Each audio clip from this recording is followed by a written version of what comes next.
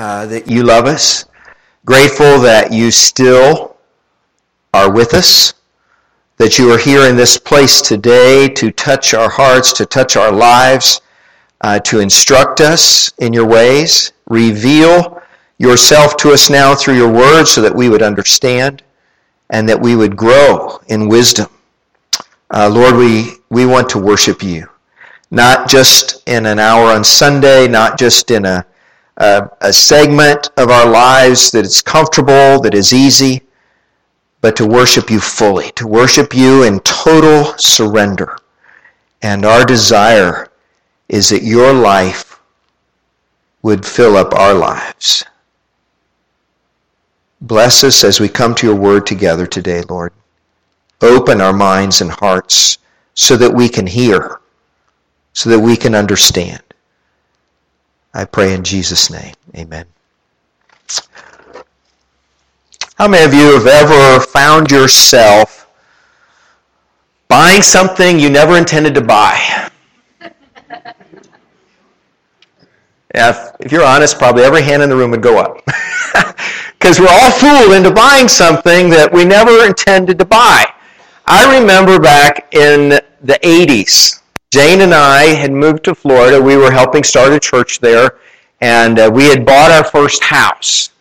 And this offer came to come down and see what we have in these solar water heaters. And if you come, you'll just listen to our presentation, you're going to get one of a couple things. You're going to get a brand new telephone we'll give you, or you're going to get $100 cash just for showing up. Well, that sounds like a lot of money. Sounded like a pretty good prize. We could use another telephone. We only had like one phone in the house, and we had 3 or 4 jacks, so let's get a phone. Let's listen to the presentation. So we go down there, and we listen to it, and it's a pretty good sales pitch, and the guy that was selling it actually knew some people we knew back at our college we'd gone to, said, how would you know them, and he made all these connections, and he sounded so real, so personal. We decided, yeah, we'll buy one of these things. It's $1,000 for a solar water heater is supposed to save us hundreds of dollars, and in about 5 years pay for itself. That was the idea. And back then, solar water heaters are not near what they are today. They just really didn't do the job very well. But we didn't know. We were just caught up in the emotion of the moment, and so we were fooled into buying it. And before we even got home, we said, that was not a good idea. That was dumb. Why did we do that? First time we went through that as a couple. And so thankfully Florida had a law that said if you change your mind in 3 days, you could get out of that deal. So we called them back the next day and said, we don't want that. They said, oh, no, you signed for it. This would be the best thing you ever did. And they gave us the whole sales pitch again. I said, no, we really mean it. We don't want that. We finally got out of that thing. We finally got away from that. We didn't have to pay for that. And so I'm really grateful that that happened. How many of you have fallen prey to similar sales pitch? Yeah, most of us have. Those timeshare things. Oh, by the way, did we get the $100? Did we get the phone? We got the phone. Was it a good phone? No, it was a piece of junk. It was this cheap little phone that only worked for a little while. We kept it around as a spare in case everything else broke down. Maybe it would work. But it was the worst little thing. And we noticed everyone else that went to the sales pitch, they didn't get $100 either. They got one of those cheap phones. So be careful what people are promising you. That sales pitch on water heaters is so much like the pitch that we get on a lot of things, isn't it? A lot of things in life, the promises are huge on the front end, but the fulfillment of those is pretty weak, pretty bad. There are a lot of imposters out there, a lot of pretend people, a lot of fake people, a lot of people that will sell you something, and they're quite willing to lie in order to do that. What does this have to do with worship? We're talking about worship. Well, there are a lot of imposters in worship too. There are a lot of false things that are promised to you, a lot of false gods and goddesses that promise you the world, that promise you satisfaction, that promise you enjoyment and meaning and a good life, and they're going to take care of your family, and they're going to give you a job, and they're going to provide for you all this wealth. Promises, promises, promises. What is reality? Since we are human beings made with a capacity for worship, we have this longing that says, I want to worship someone. And so we're kind of set up for this, you know. Somebody comes along and say, you know, that this is a good thing. This is a great thing. This is something, someone worthy of my worship. And we kind of just give that devotion and allegiance to that without really thinking it through. True worshipers, however, are wise. Are they not? True worshipers are discerning. They don't just go with what feels good, but they take the time to learn the truth so that they can worship in truth as well as in spirit. Remember what Jesus said in John 4:24, kind of our theme verse for this series? Would you say it with me, please? I think it's going to be on the screen here. God is spirit, and his worshipers must worship him in spirit and in truth. In truth is the operative phrase today. True worshipers are wise. As we live in this world, we must take great care about who or what we worship, because there are a lot of imposters out there, a lot of pretenders out there. The choice that we make in worshiping, who we will worship, will have a lasting impact in our lives. It will make the difference in the direction we take and where we end up. It will end up with that final destination will be drastically different depending on who you choose to worship. The choice of that worship changes the course of our lives, so be careful. Our text this morning comes from 1 John chapter 4. Main text is in chapter 4, 1 John. Read along with me, please.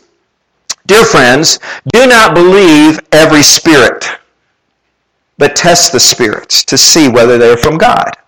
Because many false prophets have gone out into the world. This is how you can recognize the Spirit of God. Every spirit that acknowledges that Jesus Christ has come in the flesh is from God, but every spirit that does not acknowledge Jesus is not from God.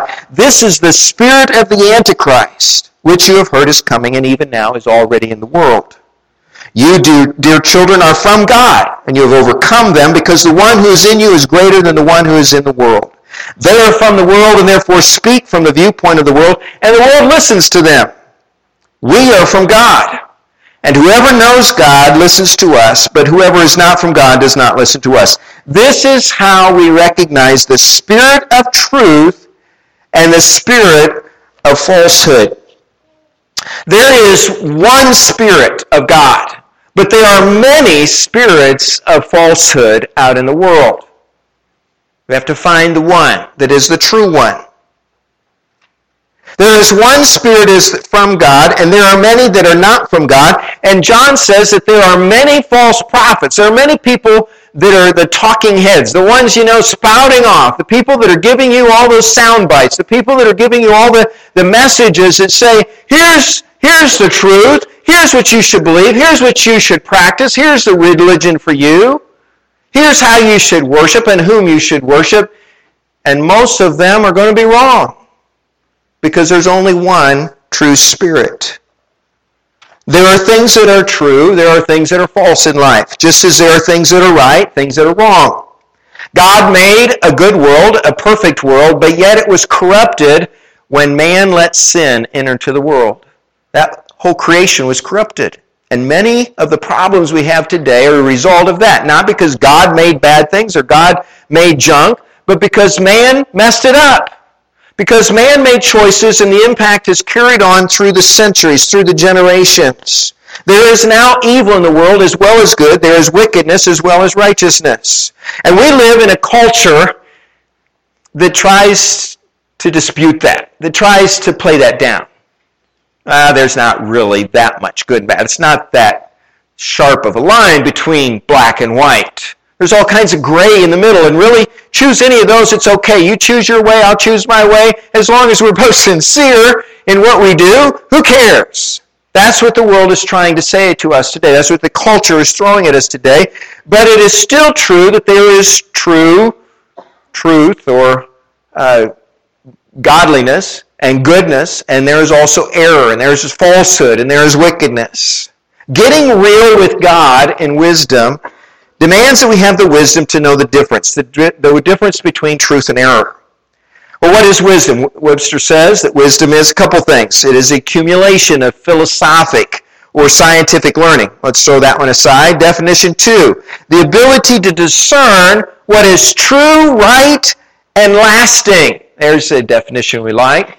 Another simple definition Webster gives us is simply this: wisdom is good sense. Wisdom is just knowing. Wisdom is being able to make a choice and make a good choice. Do you have wisdom when it comes to who or what you worship? That's the question today.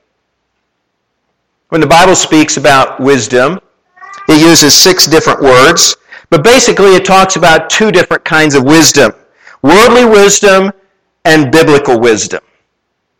Worldly wisdom is a philosophy that trusts man's thoughts, man's ideas, man's intelligence, rather than what God has revealed.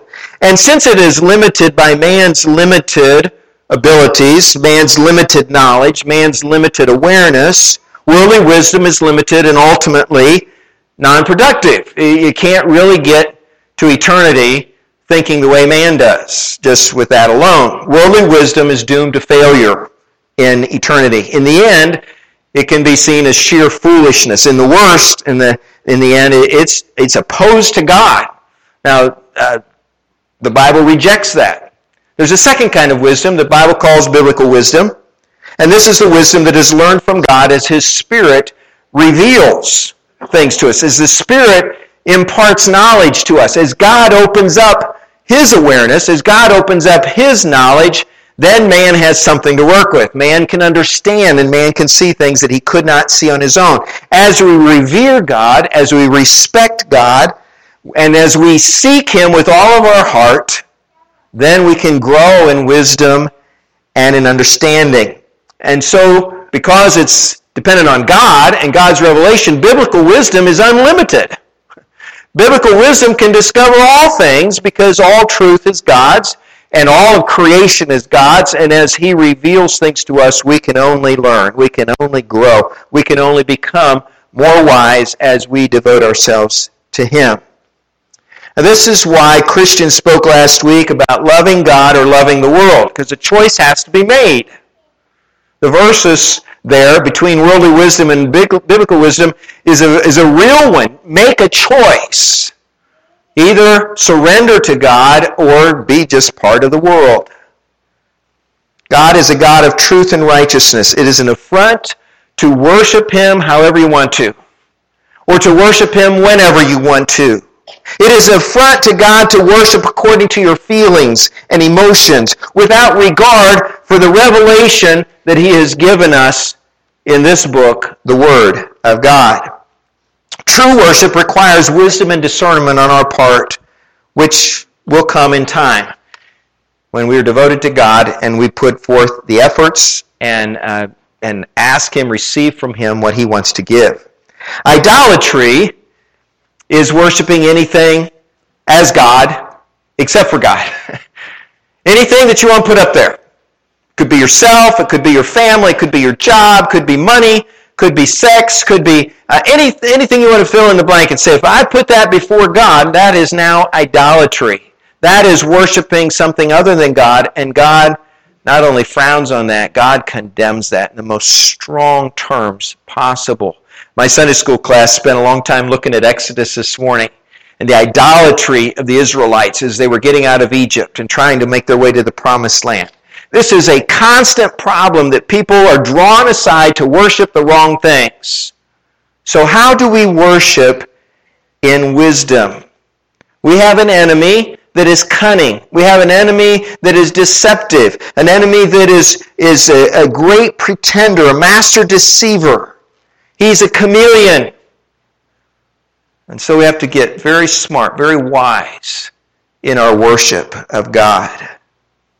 What is worshiping with wisdom? Well, let me share 4 things with you. First of all, worshiping with wisdom is worshiping God in truth. We already saw that in John 4:24. Worshiping in truth. It's worshiping God honestly. It's worshiping God humbly. It's worshiping God reverently. It's acknowledging, first of all, that God already knows everything about you. He knows the good and the bad. He knows the pluses and the minuses. He knows the failures and successes. And you know what? He loves you anyway. He loves me anyway. And that's an amazing thing, that God will accept us as we are.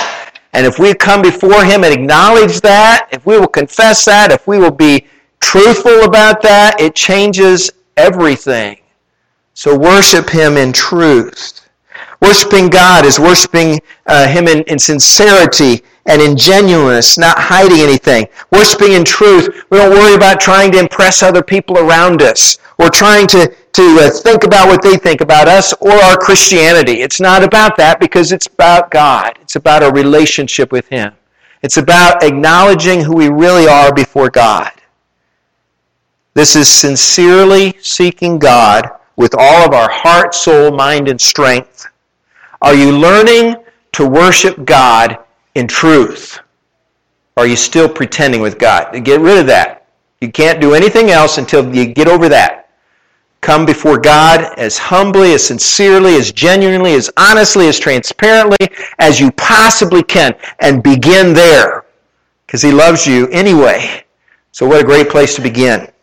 Worshiping with wisdom is worshiping the true God, which is basically what we were talking about before. Not a God that someone else made up, not a God that maybe we even created.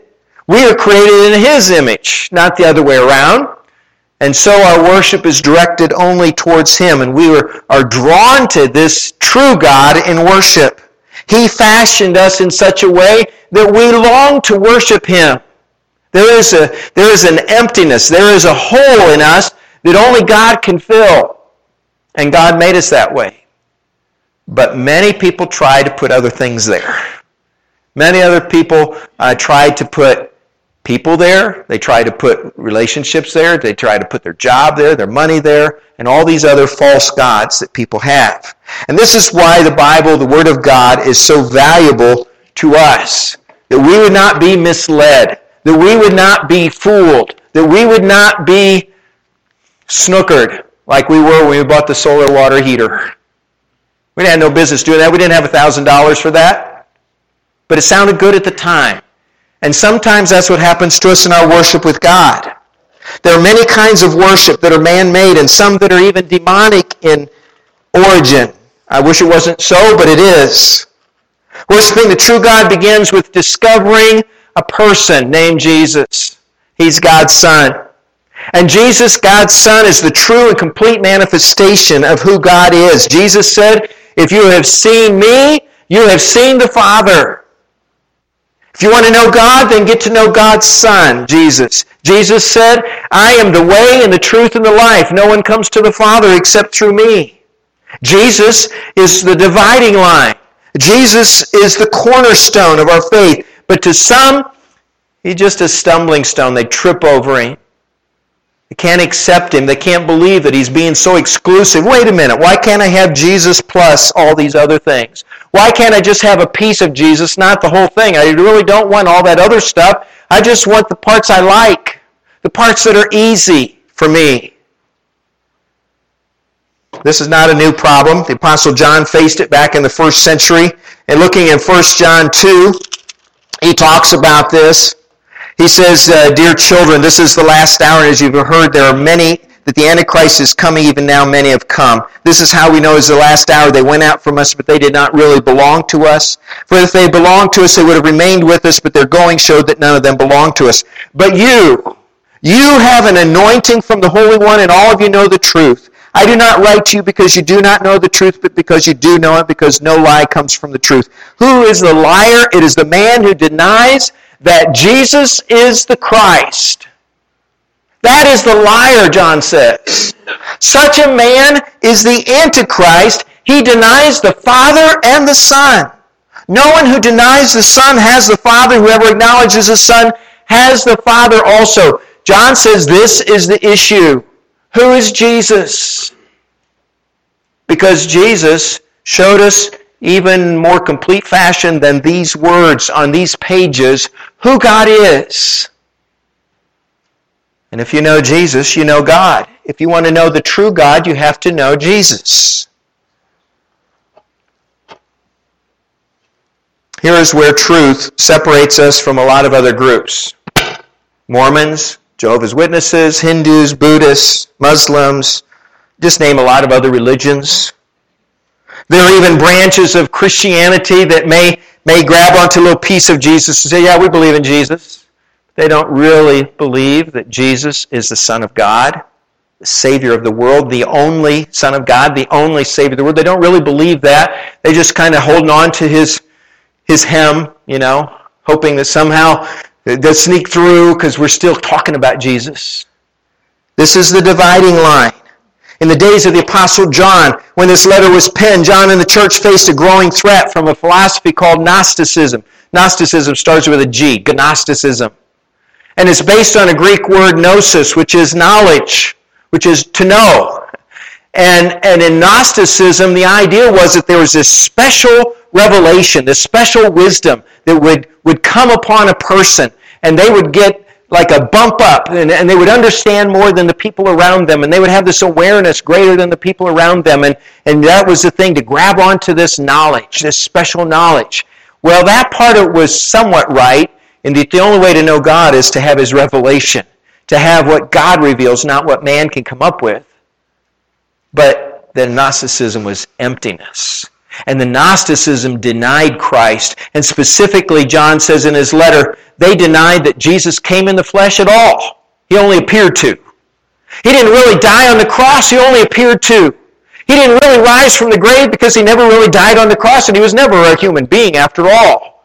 And that's what Gnosticism was pushing out there and promoting. And John says we have to reject that because they're rejecting Jesus. The heart of the gospel of God, the good news of God, is that Jesus came, God's Son. He lived as a human being. He lived perfectly. And he died on a cross to pay for our sins, to redeem us from death and hell. And that's the heart. You can't lose that. There are many other perversions of the truth today, but a view similar to Gnosticism is seen in Islam. If you don't know that, Muslims believe that Jesus didn't actually die on the cross. He just appeared to die on the cross. Almost always, these kinds of perversions of the truth revolve around Jesus. The teachings, the activities, the views about Jesus. And that's what separates us from everyone else, I guess, because we believe that Jesus is the way, the truth, and the life. We believe that Jesus is the Son of God, the only begotten Son of God, and only through him can we have life eternal. Are you worshiping the true God or a God of your own making? Are you worshiping the true God or a God who does what you want him to? Third thing, worshiping with wisdom, is worshiping whether we feel like it or not. Wisdom is not on again, off again, depending on your day. Worship is not hit or miss, depending on whether you're sick or healthy, whether there's anything better. Maybe I have a better option today. Maybe I'll worship if I have nothing else to do. Worship is knowing that worship is good and right, even at times when we may not feel like worshiping. A wise worship of Christ makes worship a priority, not something that is subject to how we feel on a given day or whether we have a better option to exercise. Worship is not something you do for an hour on Sunday morning. Worship is a lifestyle. Worship is every day, no matter what's going on or no matter what you may feel on any given day. And worshiping God with wisdom keeps our worship from being subject to our mood swings or our busyness or to whatever someone else may be demanding of us at any particular time. Worship is a priority for a true worshiper. I hear people say things like, I don't have time for church, or I don't have time for God. Many Christians have told me, I don't have time to read my Bible every day. I don't have time to pray every day. I'm sorry, I don't understand that. I don't get that. You see, God made us, and everything that we have, everything that we are, comes from him. Why would we not have time to spend with him? Why would we not want to spend time with him? I don't get that. The Bible says in James 1:17, every good and perfect gift comes down from heaven above. We owe God everything good that we have. Doesn't he deserve our worship?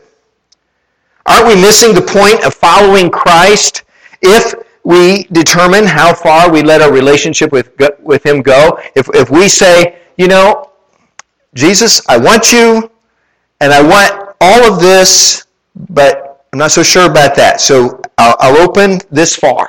come in this far. But stop. Stop right there. And we take the parts we like and we leave the rest. Aren't we missing the point when we make Christianity comfortable, when we make Christianity easy, when we make it self-satisfying, when we make church about, was it the music I wanted? Was it the style of preaching that was best for me? Was communion, did it just come together the way I like it to? You know, we're missing a lot of the point here. That worshiping with wisdom is not dependent on me or you. Final thing, worshiping with wisdom is worshiping that is worship that is about God. It's not about us.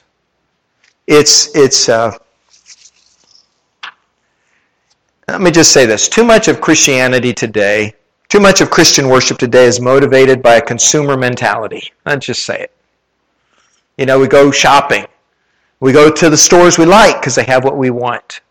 We go church shopping and we go to the churches we like because they have what we want. There's something that's not quite right about that. And we move around because it's not as satisfying as it used to be, or it doesn't really take care of me where I am now in this phase of my life. Too much of what we do as Christians, too much as we do of involvement in a church depends on what pleases us, what satisfies us, what charges us up. Too much of our worship is about us and not about God. As Christian said last week, worship is surrender. Last time I checked, surrender means you're no longer calling the shots. You're no longer in charge. You're no longer controlling anything. You put your wrists out there and they tied them together and they take you where they want you to go. And they feed you when they feel like feeding you. If they don't, they don't. If they want to give you water to drink, they give you. If they don't, you just wait. Because you've surrendered. You've put yourself at their disposal. You've given over your will to theirs. When we make church about us, we miss the whole point. We lose. We really lose. Idolatry is false worship, even when the one we are worshiping is us. We need to wise up and put the focus back on God. We need to wise up and put the focus back on God, whatever that may cost. It's going to be uncomfortable. It's going to change virtually everything. Everything about how you live, how you relate to people, how you do your job, how you go to school. It's going to change how we act as a church. But it will be worth it when we see what God will do in our lives and in His church. Henry Blackaby said it better than I can. The Christian life is an exchanged life. Jesus' life for your life. When Christ takes control, your life takes on dimensions you would never have known apart from Him. It is marvelously freeing, he said, to know that God controls your life and knows what it can become. Rather than constantly worrying about what you will face, your great challenge is to continually release every area of your life to God's control. The temptation will be to try to do by yourself what only God can do. Only God can be God. Allow Him to live out His divine life through you. He's the only one who can. I love the way he says that. Some of you know the poem, only one life will soon be past. Only what's done for Christ will last. Only one life, yes, only one. Now let me say, thy will be done. And when at last I'll hear the call, I know I'll say, 'twas worth it all. Only one life, 'twill soon be past. Only what's done for Christ will last.